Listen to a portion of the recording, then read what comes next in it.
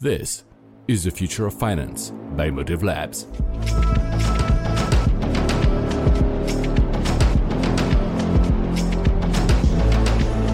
Hello, and welcome again to the Future of Finance, the podcast where we live and breathe the next generation of financial technology.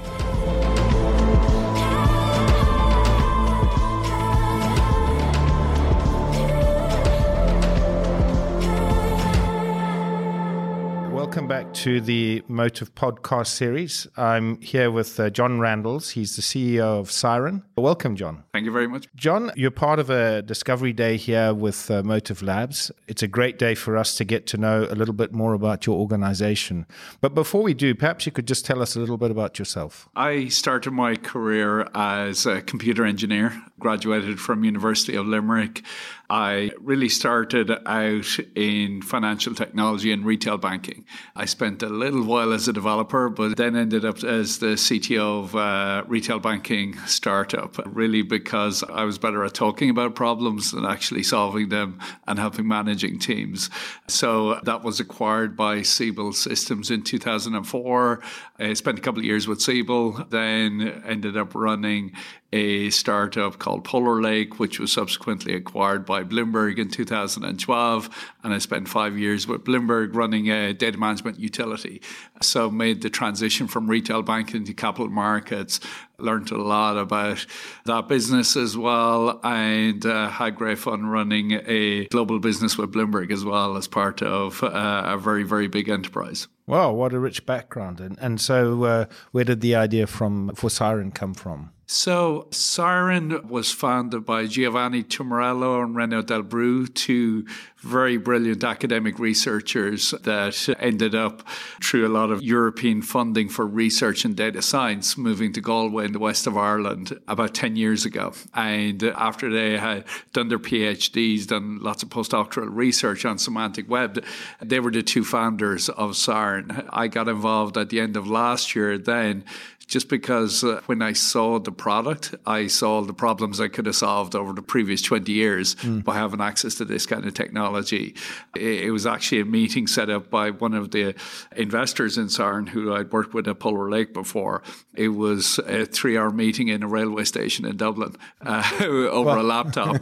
And it ended up that I invested in the company and took the job as the CEO. That's pretty compelling, isn't it? Exactly, yeah. So talk to us. What is that? What is that problem that you've identified? So we like to classify it as what we call investigative intelligence. And what that means is you think of the problems that in a financial institution that are investigative in nature, that you don't know yesterday what question you need to answer today. You know, you look at it, whether it is on a trade compliance, you're looking at KYC, anti-money laundering, fraud, you know, looking at counterparty risk, general risk management. People at the front line in those businesses, the analysts, the domain experts, the people that know the data best of all, that are more aware of the questions they need to ask and get answered quickly, they've been very frustrated because even though we've invested massively in technology, massively in data, we've largely been collecting data together and cleansing it and normalizing it, but we haven't worked an awful lot on how to access it, how to use it, and how to answer these questions quickly for a non-technical user. And that's really the space Siren operates in. It's interesting you say that because that's something that really resonates. I mean, I think from my perspective, you've probably, drawn a really accurate picture as to where we are in the world. Data, big data, we've been talking about it for ages, but still the ability for a non-technical person to really get their hands around that data and be able to reference it in their terminology and their way of thinking seems to be quite challenging, even though... It's still a huge challenge because I think in lots of ways we've built technology for technologists, not for the end user. And we've almost, to our discredit, had a secondary view on how this data is going to get used and a primary focus on what we were going to do to gather it all together. So the collection has been the primary focus. And what Siren are trying to do is move the conversation. The next stage is how do you use it? And look, there has been some success around this as well. If you look at how people have rolled out BI and analytic reports and things like that, but dashboarding, self-service analytics, that's been hugely successful.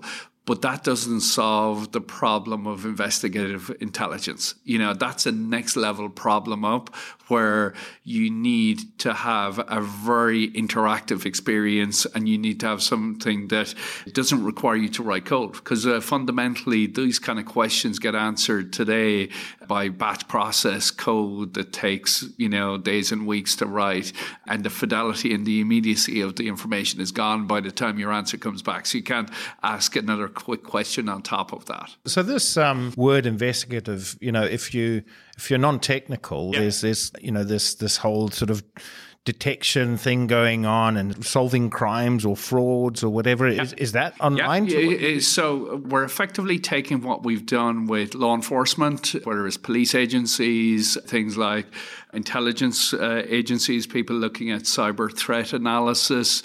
We've also worked extensively with the life sciences sector, which is quite investigative, and bringing that into financial services.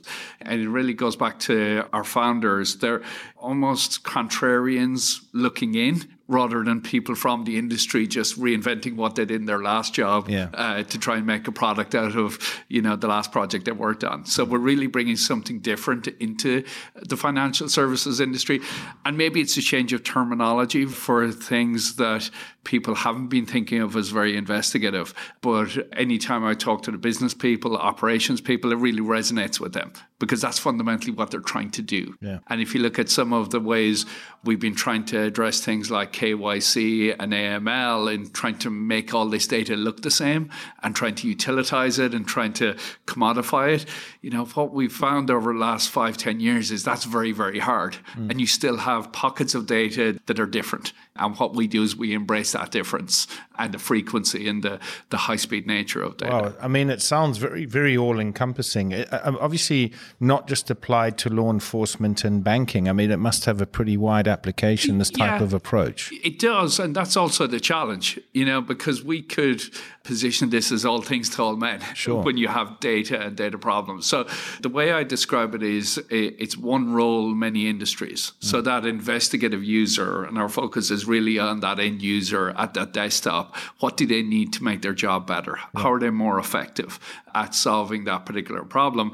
And it happens to apply in finance, life sciences, and law enforcement. And that, there's a lot of complementary overlap in those industries that we can bring some gains of investigative processes from the law enforcement into the finance world.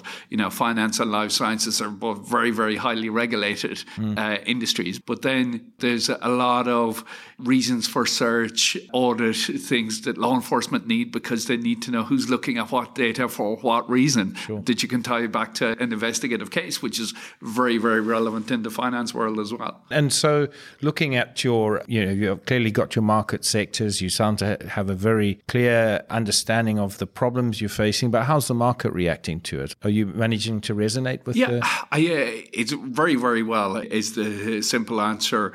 But in terms of what challenges we faced in that, it's almost like people like to say you're a new something. Right. What can I compare you to? Right. So are you a new version of my reporting tool? Right. No, we're not. Are you going to replace my fraud AML system? No, we're not. Are you a graph database? No, we're not. So we spend a lot of time, and we've really almost drawn this out for people as well to say, look, if you've got reporting tools, they're very good at straight up and down reporting on a single data set. Once you get into linking multiple data sets and doing complex joins and sophisticated investigative intelligence, that's where we take over. Right. It's almost, to a lot of our users, it's a new space because it really helps encompass a lot of technologies they're already looking at but finding difficult to deploy, whereas things like natural language processing, things like federation, things like search and graph databases have been disjointed in the past. So we're helping them bring them together and target a business problem rather than it being, this would be an interesting thing to look at for an academic purpose. And so often, not to trivialize it, but people like a sort of a picture, it used to, it would take 5 days to do something, now it takes 3 minutes. Do you have a story like that? Yeah, absolutely. So we're working with an asset management firm who had multi-billion-dollar portfolio of a whole property portfolio of rental agreements, but they were struggling to see who was my counterparty, what's my overall exposure to counterparty X. And what we're able to do, it actually just took a day, was to take all their counterparty information, all the company's office detail, all of their real estate portfolio, link it together and do immediate roll-ups. Wow. They weren't possible before. So it was almost like they didn't do them because it wasn't something I will even ask a question to do. And that's what we find over and over again. It's like I was You're not comparing to the past because it wasn't done before. Exactly. So I was talking to the head of credit at a major US bank the other day, and he said, I wouldn't have even asked for this before because I knew it would be 20 people in 6 weeks. Yeah. Right. So now we're trying to say, look, if you could ask this question and you could get it done quickly, what would you like to ask? Yeah. So that's what's the really interesting and exciting part of it, is you're helping people to get to what they really want out of data, not just dealing with what they can just get from existing processes and systems. Great. And a brief look forward. Where do you see things going from here? Brief look forward. We're just concentrating on growth now and servicing our clients and building up our client base and almost just getting the word out there, because it's, as I expected when I joined Siren, we'd have a great reaction from the market. Now we just need to make sure everybody knows about it and it's not a secret that's kept under a rock. Sounds like a smart way to go. You're clearly making real headway and you have something that resonates with the market.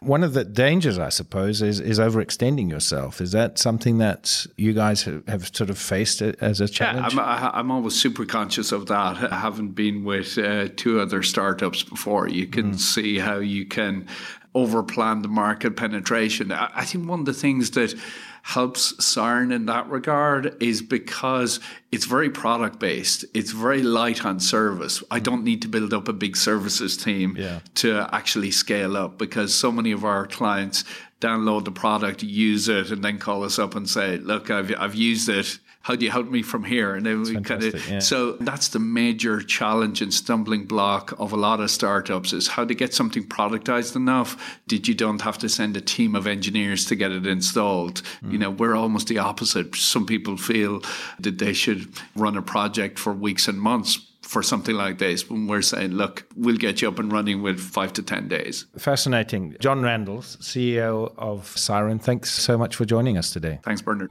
Thank you for your time and insights. And thank you very much for tuning in. I'm Sam. See you next time.